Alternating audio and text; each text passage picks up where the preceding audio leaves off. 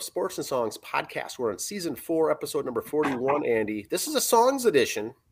Yep. This is the episode that we do album review. We talk music, concerts, tours, upcoming music-related things. We don't touch on sports at all. I apologize for the Cincinnati Reds hat. That's my fault. I'm going to own it. But De La Cruz is good. He's good. They got a good team this year. All right, so today's August 24th. State Fair here coming up, ready to rock.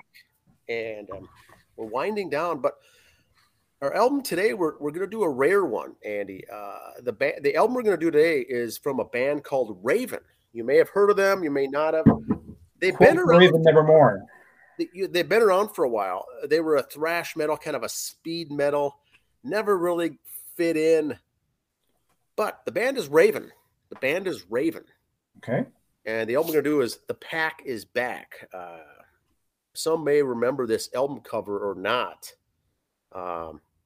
Raven was known for kind of that group that had the inappropriate, awkward, horribly awkward album covers. And look at this. Now, I don't know if it's an all-star wrestling card here we're looking at. Yeah. It kind of looks like the comic book superheroes coming out or something. Yes. So I think it might relate to that, coming back. Well, this is their 5th album by the English heavy metal band Raven, released in 1986. And so when you think of 86, you think Metallica, Master of Puppets. Big things were happening in rock in 86, and Raven certainly wasn't part of it. Yeah, that's fair to say. So because, like I said, this is their 5th album, Andy. So they had 4 before, and they were kind of heavy metal, actually some pretty good stuff. I didn't like it myself. I never was really a fan. I had a couple of their songs, that I listened to, but they went out and hired Eddie Kramer for this album. Eddie Kramer, the renowned producer, to say, hey, what can we do to get a little more commercial? So after their first 4 albums of being kind of inappropriate and heavy metal, Eddie Kramer says, let's go more friendly. Let's go more FM friendly and commercial and get some more radio time. But hey, let's keep some of the glam metal from their preceding album called Stay Hard. Stay Hard is a reference both to the metal, heavy metal, and also other things. But you can see the album cover for that. So they're trying. The Pack is back. They've got the album called Stay Hard. We're big rockers. They got this really cool. Their logo is actually not too bad for a heavy metal band. But just once again, get a look at that album cover. So the brothers John and Mark Gallagher led up the band, and Rob Hunter was on drums. So another thing that's hard to do is play metal in a 3-piece band. Right. So this album is considered glam, recorded at Bearsville Studios in New York. It's 36 minutes, 55 seconds. And then it was released on Atlantic Records. They got a deal with Atlantic. Wow. They were kind of the hard rock album company at the time, too. It was a big-time deal, and they were from England, finally getting their way up. But in many reviews of this album, Andy, this was the one that many of their fans hated the most. And in fact, the band members themselves say that this was the album they hated the most. It was too fake. Let's call it what it is. It was kind of too fake. It wasn't what they were good at doing. Eddie Kramer did as best he could, but he probably couldn't wait to get his check, and all you'd see is taillights after recording this. He was on his way to bigger and better things. Here's the track listings. Song 1, The Pack is Back. Song 2, they did a cover song, Gimme Some Lovin', the Spencer Davis Group. Spencer Davis Group, yep. So that's actually not too bad. The next song is Screaming Down the House. Next song is Young Blood. Next song is Hyperactive. Then it goes on. The final songs are Rock Dogs, Don't Let It Die, Get Into Your Car and Drive, All I Want, and Nightmare Ride. So they seem to produce this heavy metal, aura about them as big tough guys to, not to be dealt with. But it didn't really work.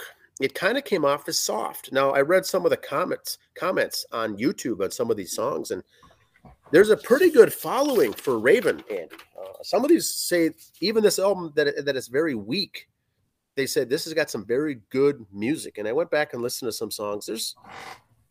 there are some good songs, and these guys were respectable, but I think too many things were going on, too many things were happening. These guys were flip-flopping back and forth. It never took. I don't think they were MTV ready as far as music videos. There may have been some. But what's your thoughts? Not familiar with them on the MTV end of it. And when you first sent me the list of the album review today, I'm like, he typed something wrong. What the hell's Raven? So that shows where I'm at that one. I did look up a couple things on them. First of all, Raven headlined Metallica's first ever nationwide tour. Oh, really? And they were known to kind of be inspirations for bands like Metallica and Megadeth and Anthrax and stuff. They were kind of a inspiration for some of those bands. They were considered new wave British metal, which is a new title for me. And like when you mention the band members now, the Gallagher boys, not to get them mixed up with Liam and Noel of Oasis. Don't want to get those Gallaghers not related, different Gallagher families. So just wanted to make that noted right there too. But looked at some of their stuff. I probably would listen to it on the radio, but I don't think it would have been on a lot, so it wouldn't have been an issue. But God bless them for trying. They made it farther than we ever did. So, speaking of tours, they opened for Judas Priest on a couple of tours. They were in with some of the big names, but they got started in 1980, and so some could argue they were actually ahead of their time. Before MTV and everything came around. But boy, when things took off big, Raven just missed out, and these guys never really did anything. Now, that's not to say that they're still around. These guys are still around playing. Right. I think they're one of those bands that have 20 albums out there that you can pick up and go see them at a casino somewhere. So these guys are around. It's hard to do with a 3-piece band, I think, but boy, that might have been their downfall too at the time. I think being only a 3-piece band, but. Yeah, I think they did step up. I think they'd probably be the first to say they made some mistakes back then when they were young, some poor decisions. But by going out and getting signing with Atlantic and getting Eddie Kramer to produce it, right, they were on the right track. But it was too commercial friendly and FM radio friendly and too commercial. So that's all I've got for Raven. I'll bring up your other screen here. All right. One other thing I'm gonna bring up, I'm going to apologize for this joke. Spent some time this weekend with Coach Mike. So I didn't hear this from him, but this was kind of in his wheelhouse for jokes. He used to tell music jokes. Are you ready? Yes, always. Bono and The Edge walk into a bar. The bartender goes, "Oh no, you two again." Jeez, was that for real? Sorry. I did not hear that from Mike. I didn't tell him, but just that's his line of humor. So I just. Oh my God! Okay, that's good. I'll have to tell him sometime because that is pretty good. We'll get some mileage out of that. All right, Cyrus, while you see our picture of our Google Nest or a Hey Google sitting there on the screen, if you have one of these devices and you ask it to play the Sports and Songs podcast, it will. I do not know if that works on Alexa. So those with Alexa, please try it and let us know. Interesting. So there you go for that. There's a little plug for us there. A couple new releases, rumored new releases. Judas Priest, following their 2018 smash hit Firepower, was never going to be easy, but Judas Priest are ready to rise to the occasion. Speaking to Metal Magnitude magazine, guitarist Richie Faulkner said the album has been recorded and is in the mixing process now. Wow. So new Priest stuff coming out. And also, the Rolling Stones may have a new one coming out. Stones fans. Kind of a cryptic message of one of the little magazines out there. Someone having a little fun. Are they just the shameless plugs for them? Is there really a new album coming out? You never know. So interesting. I like it. Speaking of new ones, this weekend as traveling up north and back, I did hear the new Guns N' Roses tune, Perhaps. I have not seen the video. There was a link for it. You can just find it on our social media, or pretty sure you just find it on YouTube or something like that. Very good song. I was very impressed with it. I liked it. I liked it a lot. It comes highly recommended. So that's the song Perhaps. Perhaps. The new Guns N' Roses song, Perhaps. I have not heard that. I'm going to do that. That's my homework. Or do you have other homework for us? There's other homework later. This is just a suggestion. I'm going to jot that down. As you go pick up the camper tonight, Dan, listen to this. Pull it up. Okay. Lou Gramm says Foreigner's exclusion from the Rock and Roll Hall of Fame is based on a personal vendetta. It's very childish. The thing I like about Lou Gramm right now is he's split from Foreigner. Him and Mick Jones have no kind words for each other, but he defends the band still sometimes because it's his band, you know, it's what he did. He said in an interview with The Rock Shop with Ralph, original Foreigner singer Lou Gramm addressed the fact that the band is not in the Rock and Roll Hall of Fame and has not yet been on the ballot for consideration yet. He said, it's got nothing to do with our music or the amount of hits or notoriety or anything like that. It's a personal thing while we're not in there. It's a personal vendetta between the gentleman who owns Rolling Stone magazine and Mick Jones of Foreigner, the guitarist. He continued, it's very juvenile, the whole thing, and I don't think it's going to ever get better. I think it's just going to stay that way, and I think we're being made an example of. I mean, if Foreigner's never been on the ballot, okay, there's got to be a vendetta that. I mean, how can you not even put Foreigner on the ballot, for God's sake? All right, here we go. Wow. Well, there is now that before you jump to the soapbox, there is a lot of that going on in the Rock and Roll Hall of Fame. There are people that are in, and there are people or groups that are out, and no matter what they do, they're never going to get in, or no matter what they do, they're going to get in, and they shouldn't even be deserved. So bad and right too early. Yep. Since the Rock and Roll Hall of Fame first started, I remember when they first started that whole thing, and you know, Kiss was essentially blacklisted from the very beginning, and finally, a decade or two ago, you know, they got in good graces. Now they got in. Yeah. But that is what he's saying, you know, exists. I mean, you can almost keep the same quote and just insert band name here, and it could be the same story. Yes. That's a lot of that goes on. The soapbox. The soapbox doesn't make many appearances here on the songs episode, Dan. Oh. So if the soapbox is on the songs episode, something's up. Okay. I've got my pencil ready. This kind of hits me to the heart, and I cried twice reading this, Dan, because it was kind of close to the soul. I'm sure you did. Queen's classic song Fat Bottom Girls dropped from the newest version of their greatest hits collection. Yep. It was from the Federalist magazine. From Lizzo to Meghan Trainor, music celebrating bigger women has become big business in the era of big people. Perhaps if the 70s rock band Queen had been led by a woman, particularly a bigger woman, they too would join the Hall of Fame of body-positive musicians. Last Saturday, the Daily Mail reported that the band's blockbuster track, Fat Bottom Girls, was left off the group's latest greatest hits collection. Written by Brian May, the legendary 1978 record served generations as an anthem of male admiration for women with larger than average bodies. But 45 years later, it appears that the lyrics such as left alone with big fat Fanny, she was such a naughty natty, big woman, you made a bad boy out of me, and Fat Bottom Girls, you make the rock and roll go round, have hit by the woke cancel culture. God, it hurts to even say those words.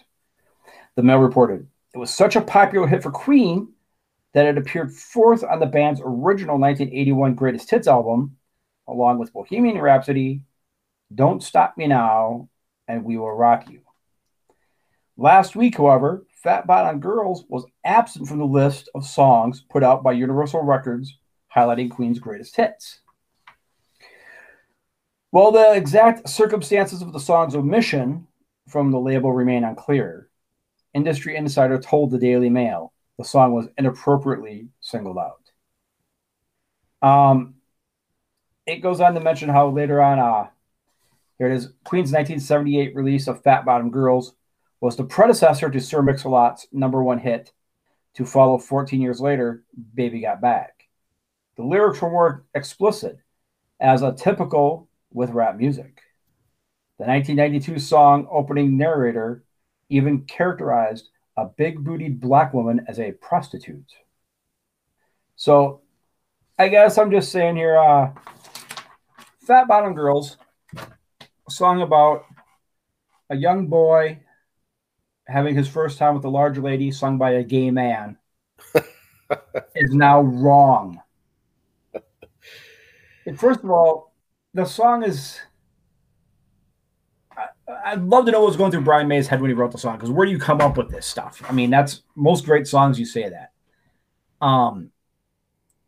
But to eliminate the song from greatest hits albums now, I don't get it. It's one of the greatest sing-along songs ever in a radio station or a concert or karaoke or something like that. And I don't know what you got against Queen, for crying out loud. What did they do to you? You know, which leads me to the homework assignment. Those of you who are offended by this song, get over it. It's a song. Any song that offends you, get over it. It's a song. Just don't listen to it if it bothers you. Yes, yes. Now I have a question, Andy. Yes, I have answers. So record labels commonly make greatest hits compilations, right? The compilations. They do that. They put this together. Now my question is, if that got cut, what song now got inserted? Well, what makes it comes out compared to other greatest hits albums? That's the thing. When you see a band like Queen, who's been around for a while or hasn't recorded anything new for a while, they have 3 or 4 different greatest hits come out, and about 80% of the songs are the same. And then you see a few other different tracks pop in here and there. Yeah. But Queen's had a couple double greatest hits albums and everything else. So what song wasn't a greatest hits, first of all? Yeah. Any song they released should be on there. So you can say, well, they released 48 songs, so we're going to make a 48-song disc set. That's their greatest hits. Period. So, but if you're going to put 10 songs on a CD or 12 on a CD, you can mix it around. We'll see. I'm kind of curious to see if maybe they just only have one less song on this album. Who knows? Yeah, that's what I'm getting at. Is it one less, or do they put something else on? And if so, why wouldn't the new story be the new song that took its place, rather than the story is, hey, we're dropping this? Because it sounds to me like that's kind of an A&R thing. That's a company record label thing. We want to pull it. It's not offensive to anyone back then. It possibly could be now, so they chose to skip it because of culture. But I don't like the decision, but we don't know the whole story. Was how long is that greatest hits album? What other songs are on there? I mean, but like the story was saying there too, with all the other bigger women that are proud of their bodies and society's accepted them, the Lizzos and the Meghan Trainors of the world, this and that. Great, let's go with it. Not go with it, but I mean, no one has a problem with it. But now the song from 1978 is a problem. Yeah. And it sounds like it's the lyrics, not the title or the song itself, but it's that one lyric or two that's someone could find offensive. But you're right; it's a gay man singing a song about a larger woman and a large young woman for the first time having a relationship, an intimate, if you will, with a young man. And so interesting. Making him a young man. The whole thing is kind of comical, but it's kind of like their Spinal Tap song. Yeah, I was saying it's kind of a parody song, but not really. It's just a fun song, you know. Now, do 90% of the listeners at the bar even know the lyrics? Yeah, you just kind of sing along to the chorus. That's about it, you know. Yeah, it's interesting. It's a good soapbox topic, I think. It is good. It's deserving of it. It's an interesting topic, but boy, they're going to draw more flack now because they brought attention to it. But then again, maybe that's what they want. Who knows? Yeah, it's kind of it'll still get the Spotify airplay, if you will. People go, what was wrong with that song again? What did they say? And more people get that song. And so the company will still get their money that way without putting on an album to offend anybody. Then again, I didn't know Queen was coming out with the Greatest Hits album. And so just by this story alone made me aware of it. Not that I'm going to go out and buy it, but. Yeah, they've had to drop one every few years, I'm assuming. Brian May needs money for his ego. It's another story for another day there. That's what I got, sir. Like I said, State Fair is up. We kind of went over the concerts last week. You can see those on State Fair Facebook page and website. Local bars and patios are having their concerts. Trib Fest is this weekend up in Duluth. And that will be Saturday night. In 2 days. Saturday night. Dust and Bones on at Mike's Backyard Barbecue Party out in Shakopee.